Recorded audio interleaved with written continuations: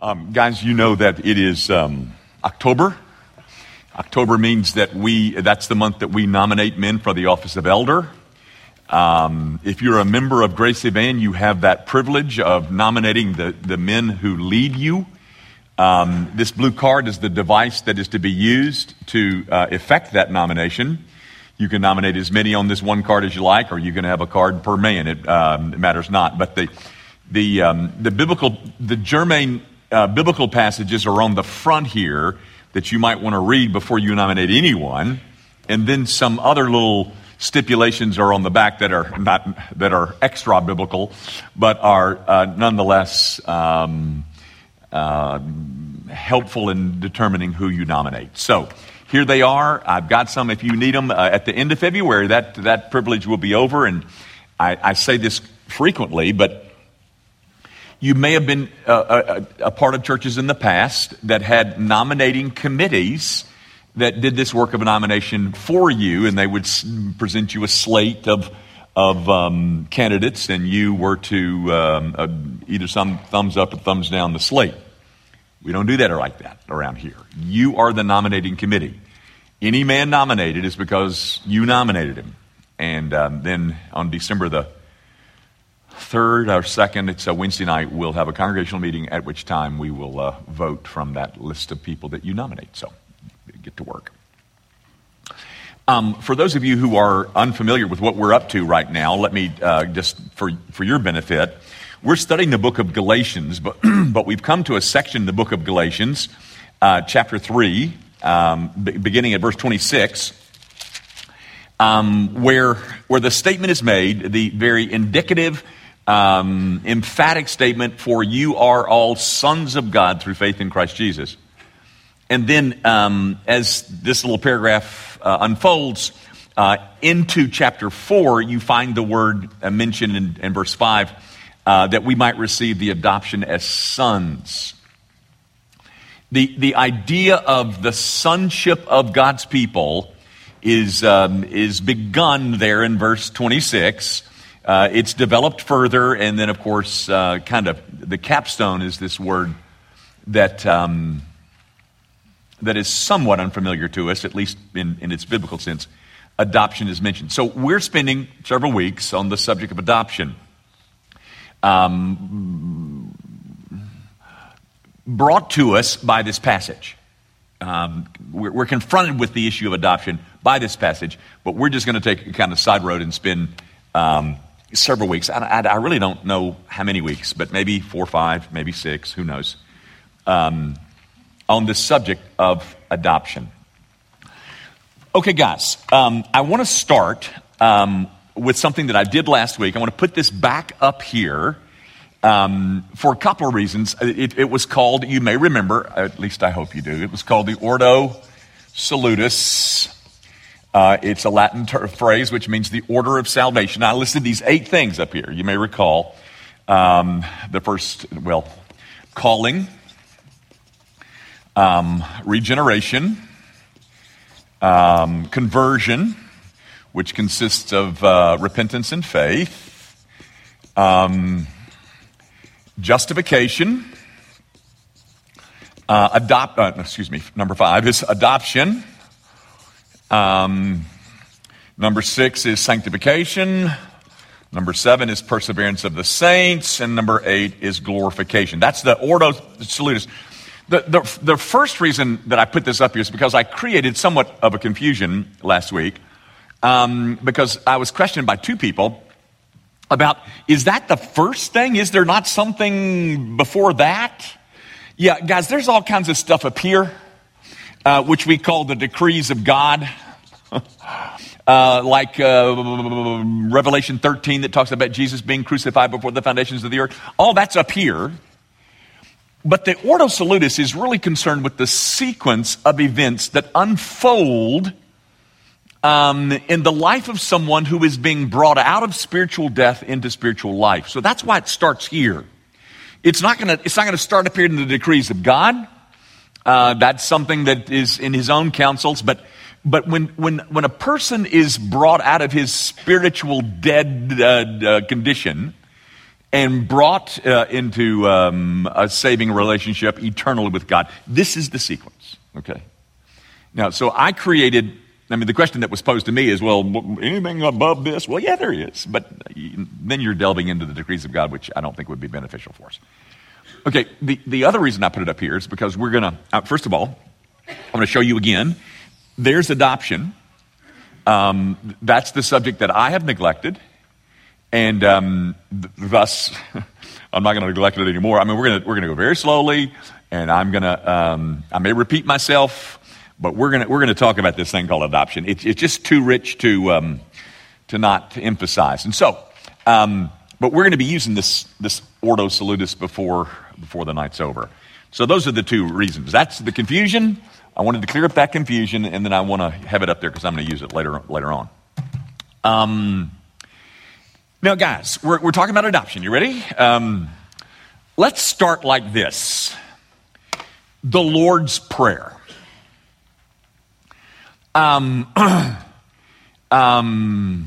It's found two places. It's found in Matthew chapter 6. It's found in Matthew chapter 11.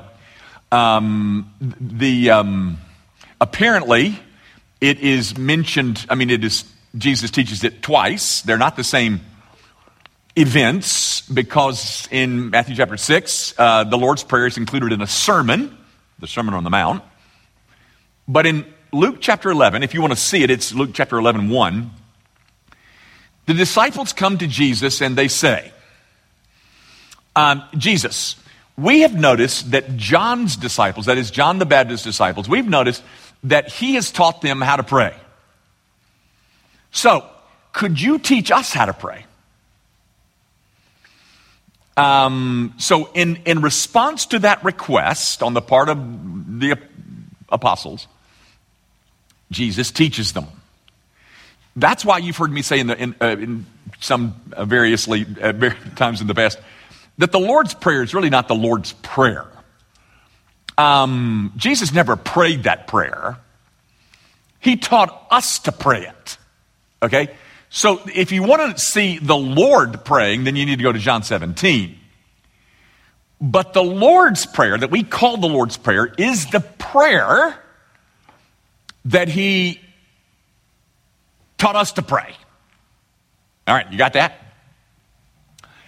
Now, guys, he is teaching us to pray. Got a little small band of followers there in front of him, and he says, okay, you want to learn how to pray? Here's how you pray. Start like this. Start with our Father. And from then on, from then on, but at that moment, the heads of his hearers began to spin. Here's why I say that. Guys, Judaism made lists of names that were to be used, that were acceptable and approved names that any faithful Jew was allowed to use to address Yahweh. I wrote down 6 here, 5. You've heard of these. You've heard of El Shaddai. You've heard of that. Amy Grant made that popular when she sang that song 40 years ago. There's El Elyon. There's El Roi. There's El Sadek. Okay. There is El Elohim. You've heard of those names. You, of course, see there's always this common El, which means God. But these things down here give you certain character traits about God. El Roi, that's the R-O-I, means this is the God who sees. El Sadek is the God of righteousness. El Shaddai is the God who is all-powerful. This term down here, Elohim, that's an M, is plural, which is suggestive that God exists in plurality or a trinity. This is the term that you see, particularly in Genesis 1 when God is creating. You've got all powerful. You've got a term which talks about his majesty. You know these names. Judaism made lists of names that were approved and acceptable in religious circles to use if you wanted to address God. Conspicuous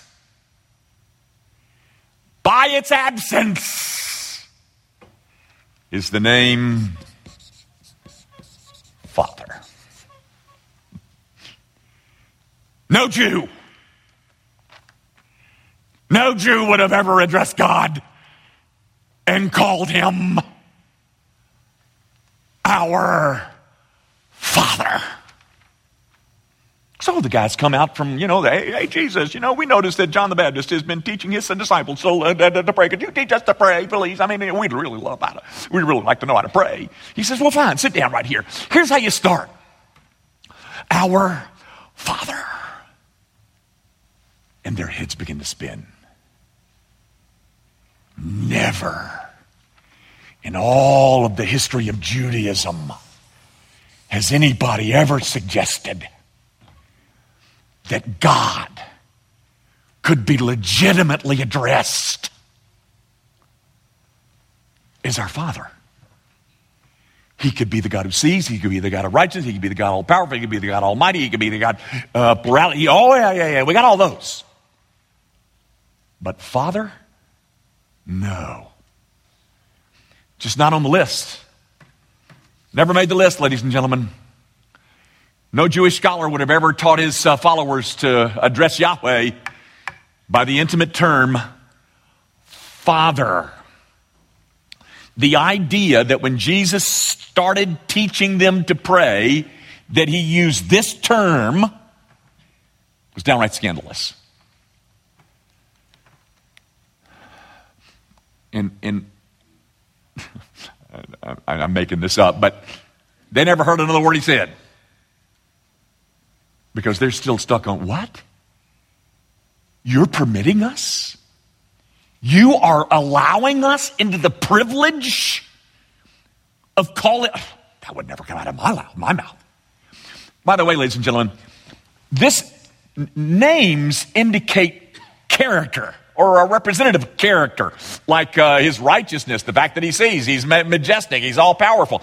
That's why you have a third commandment. Do not take the name of the Lord God in vain. Because names were associated with the character of the person described.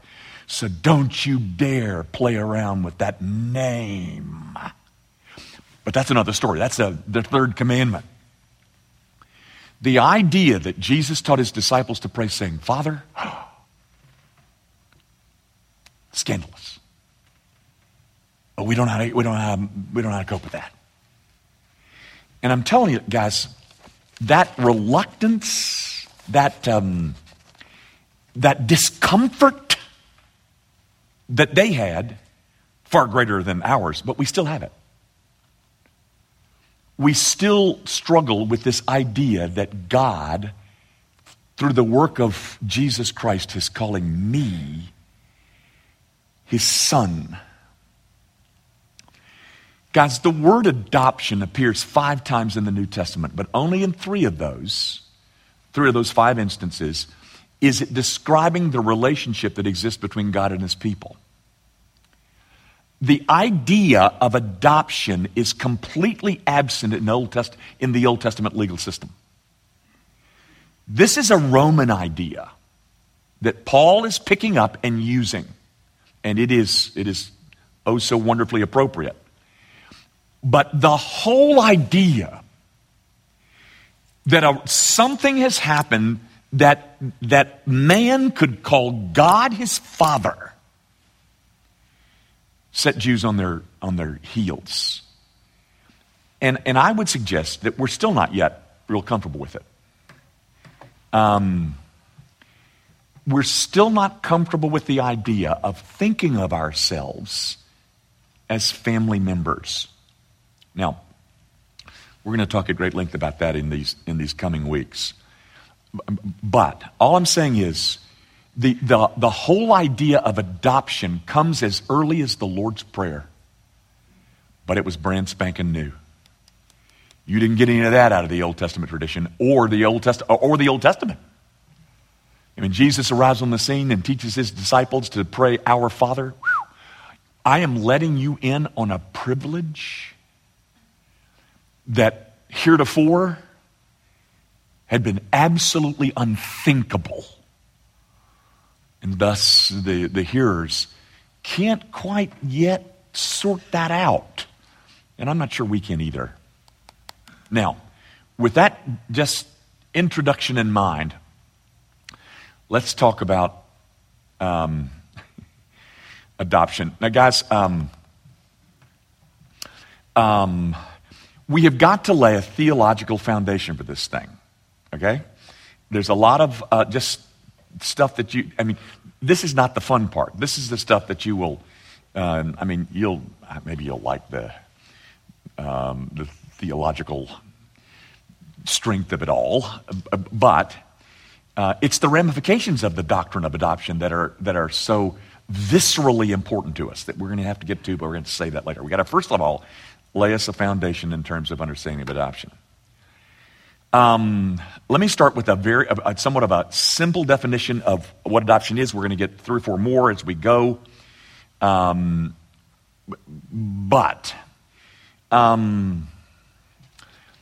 Adoption is a distinct act of God's grace, completely separate from justification and regeneration, that comes with its own set of peculiar privileges. You must think of adoption differently than you think of regeneration and justification. Guys, you must not blur the lines between those 3 things. Regeneration is an act of God's free grace by which he grants us a new nature. He takes out the rock that we call our hearts and he replaces it with something fleshy.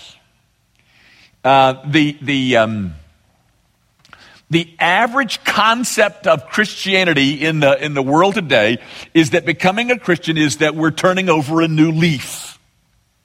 No, ladies and gentlemen, it's an entirely different nature that you've been given. Do you ever feel it? Do you ever feel yourselves out of sync with the culture in which you find yourself? Do you ever wonder, do I belong to this place? I mean, how can those people think like that? You know where that comes from?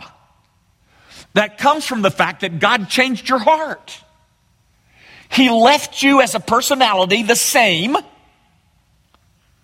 By the way, coming to Christ doesn't change your personality, and it doesn't even require that you change your personality. Thank goodness. When you got one as obnoxious as mine, But it does require that you eliminate sin from it.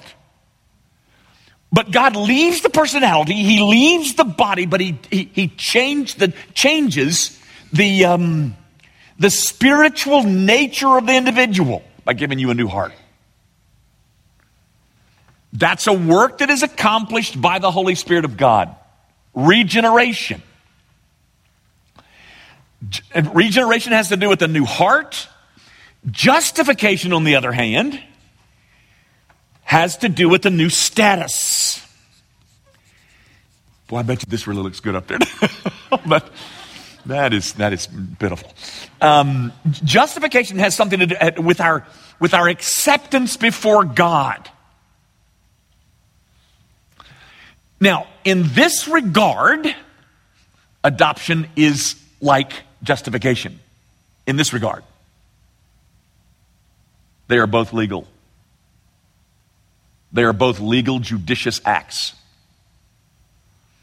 But this one has to do with status.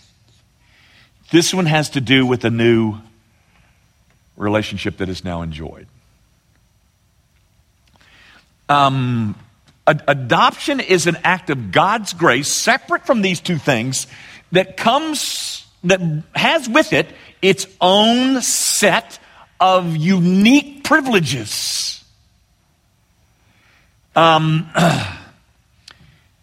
Adoption, which may be a new thought for you, is the first blessing ever mentioned by the Gospel of John. Go take a look at it. Go to look at John chapter 1. I bet you know the text that I'm going to... John chapter 1 verses... Well, we'll just read verse 12, just for the interest of time. But this is one that you memorized back in your Baptist days. But as many as received him, to them he gave the right to become children of God. There it is. There is this right to become a child, no longer a slave, no longer a worker, no longer a servant, but a child. It's describing the relationship that I now enjoy with the God who has redeemed me by giving me a new heart and sending a Savior to die for my sin. So, it's different from those other two things, and you must not confuse them. But in addition to all this, the adopted are given a resident Holy Spirit. Romans chapter 8. And really in our Galatians passage, but this is one again that you'll find familiar. Romans chapter 8, verses 15 and 16.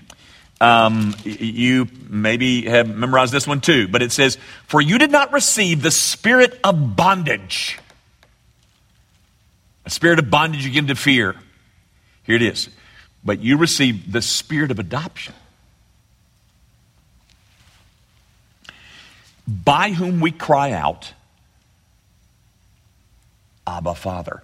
This is kind of interesting to me because in the Lord's Prayer, the Greek word is pater. It's not Abba. But that's the Greek word. Jesus did not speak in Greek. He spoke in Aramaic. And the Aramaic equivalent of pater would have been Abba.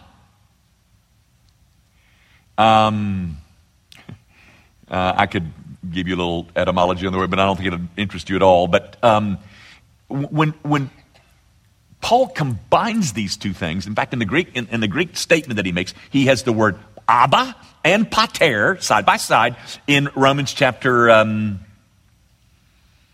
8, verse 15. Now, guys, for a moment, you have to think a bit theologically. I know it might hurt, but guys, this thing called regeneration that precedes faith, we talked about that last week, is accomplished by the Holy Spirit. But then, having exercised repentance and faith, and have been declared just by a judge, I'm adopted into the family and given the same Holy Spirit. But up here, he is performing one role of regeneration. Down here, he is performing another. He has come to take up residence.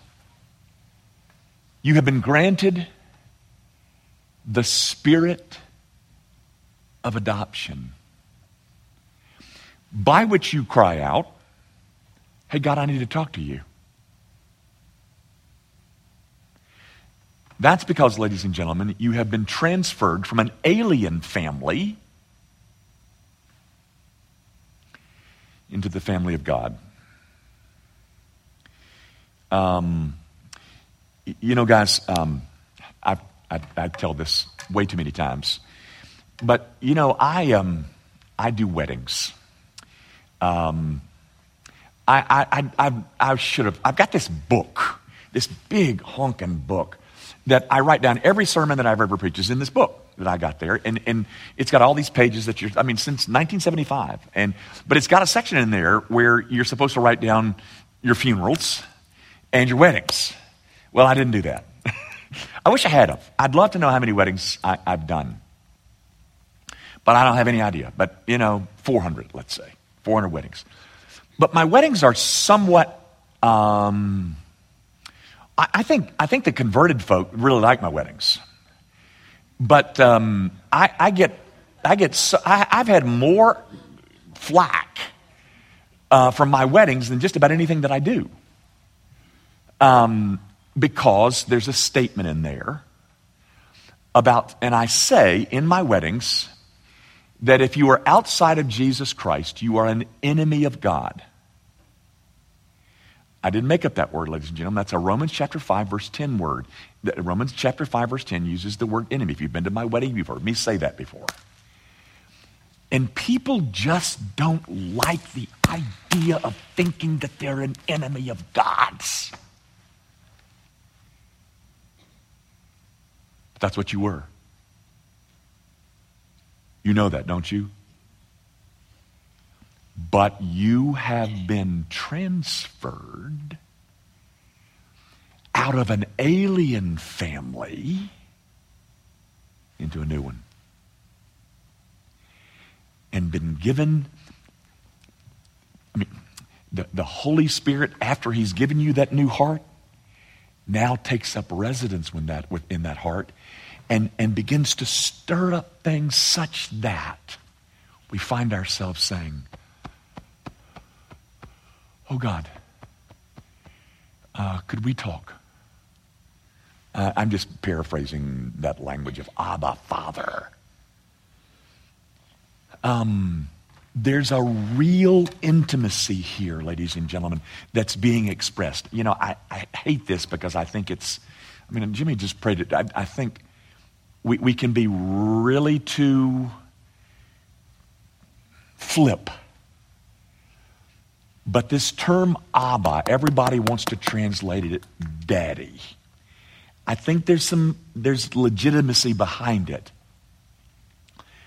But all I'm trying to teach you, ladies and gentlemen, is that adoption, though a legal act, it has to do, its aim is to describe to you a new relationship that you now have. You ain't an enemy anymore. Used to be. I did. I spent the first 22 years of my life as an enemy of God's and lived like it. Didn't you? Or am I the only one? But now, God in this sovereign work of grace has granted me a new heart by which I saw my sin and a need for a Savior and exercised repentance and faith. He pronounced me and declared me righteous on the basis of the merits of Christ. And then He adopted me. Okay, guys, I'm going to ask you this 50 times between now and when this little series is over, okay? Because this is what you got to get. Do you know who you are?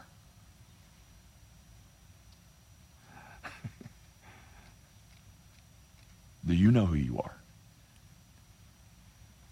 Do you know that God has transferred you out of a kingdom of darkness, out of an alien family, and has put you in His own family? Guys, I want you to see one more text, and we'll probably quit at this, because to me, this is just, it's in 1 John. Go to 1 John. It's in the back of your New Testament. It's not the completely back, but close to the back.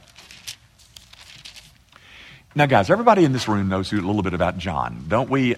John is the one that leans on Jesus' breast, and, John's the one that everybody said Jesus really loved, and, he was the one that wrote the book of Revelation, he was the old guy. But I want you to listen to this.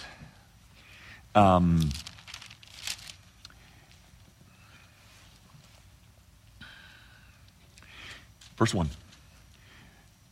Behold, what manner of love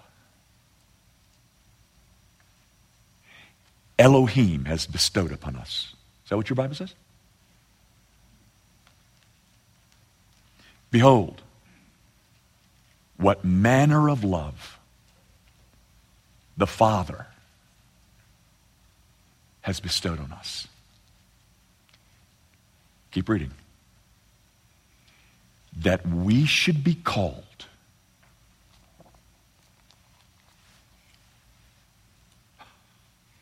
children of that Father.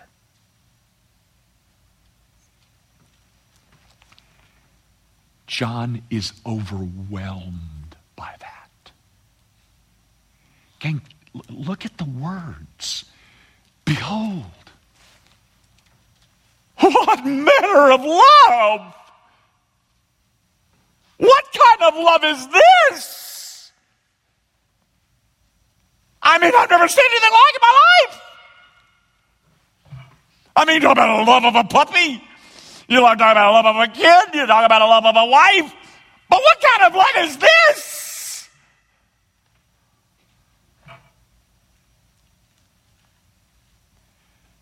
That we're loved by the Father and He calls us children, calls us His children. It overwhelms Him. The notion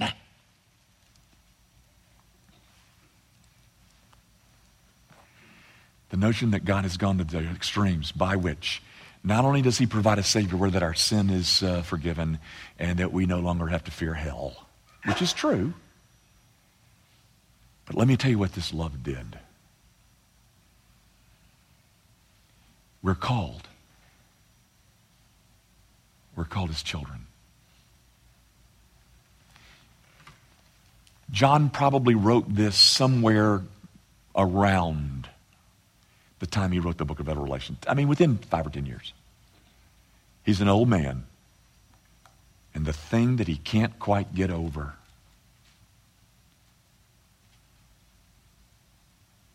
is that God is his Father.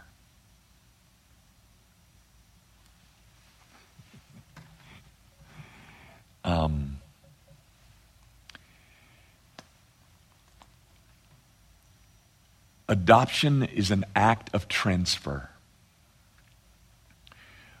whereby God in grace takes his enemy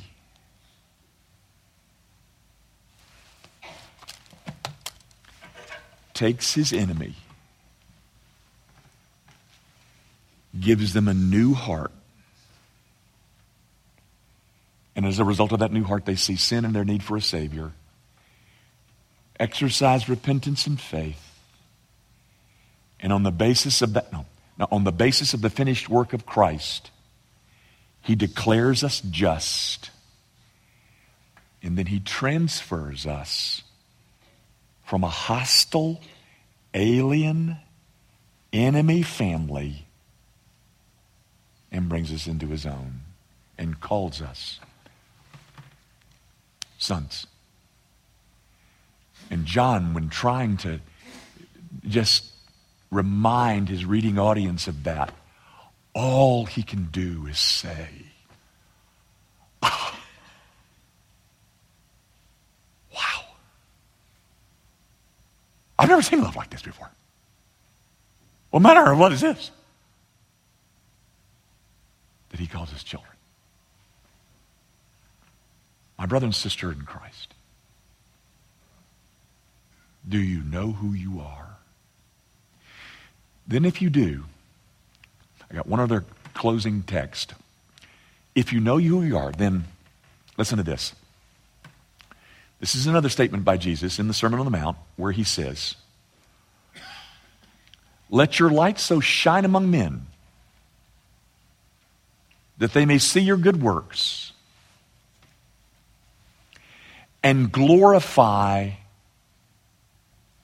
Elohim, El Shaddai, El Sadek. Doesn't say that. Let your light so shine among men that they may see your good works and glorify your Father.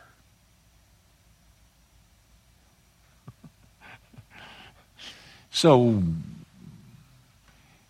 based on our behavior, what does the world think of our Father in heaven? Adoption is supposed to be this wellspring out of which grows an interest in and a love for holy living. I know who I am. And as a result, I'm going to live in a way that the Father in heaven gets glory.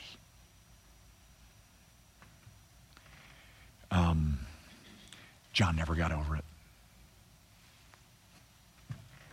Maybe we shouldn't either.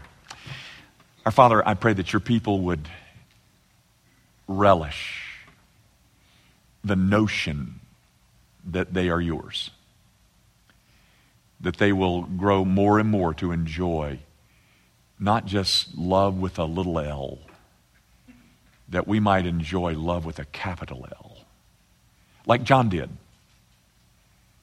Might we be overwhelmed with the notion that all that rot gut living that we did back in college, all of that rebellion that was true of us in high school, that has been paid for, and we have been brought into a new family that has a holy God whose eyes are too holy to even look upon our iniquity, but now delights to call us his sons and daughters. Might those truths stir within us a determination to reflect him well. Might people know how holy our God is by watching us pursue holiness ourselves. We ask all of this, of course, in Jesus' name. Amen.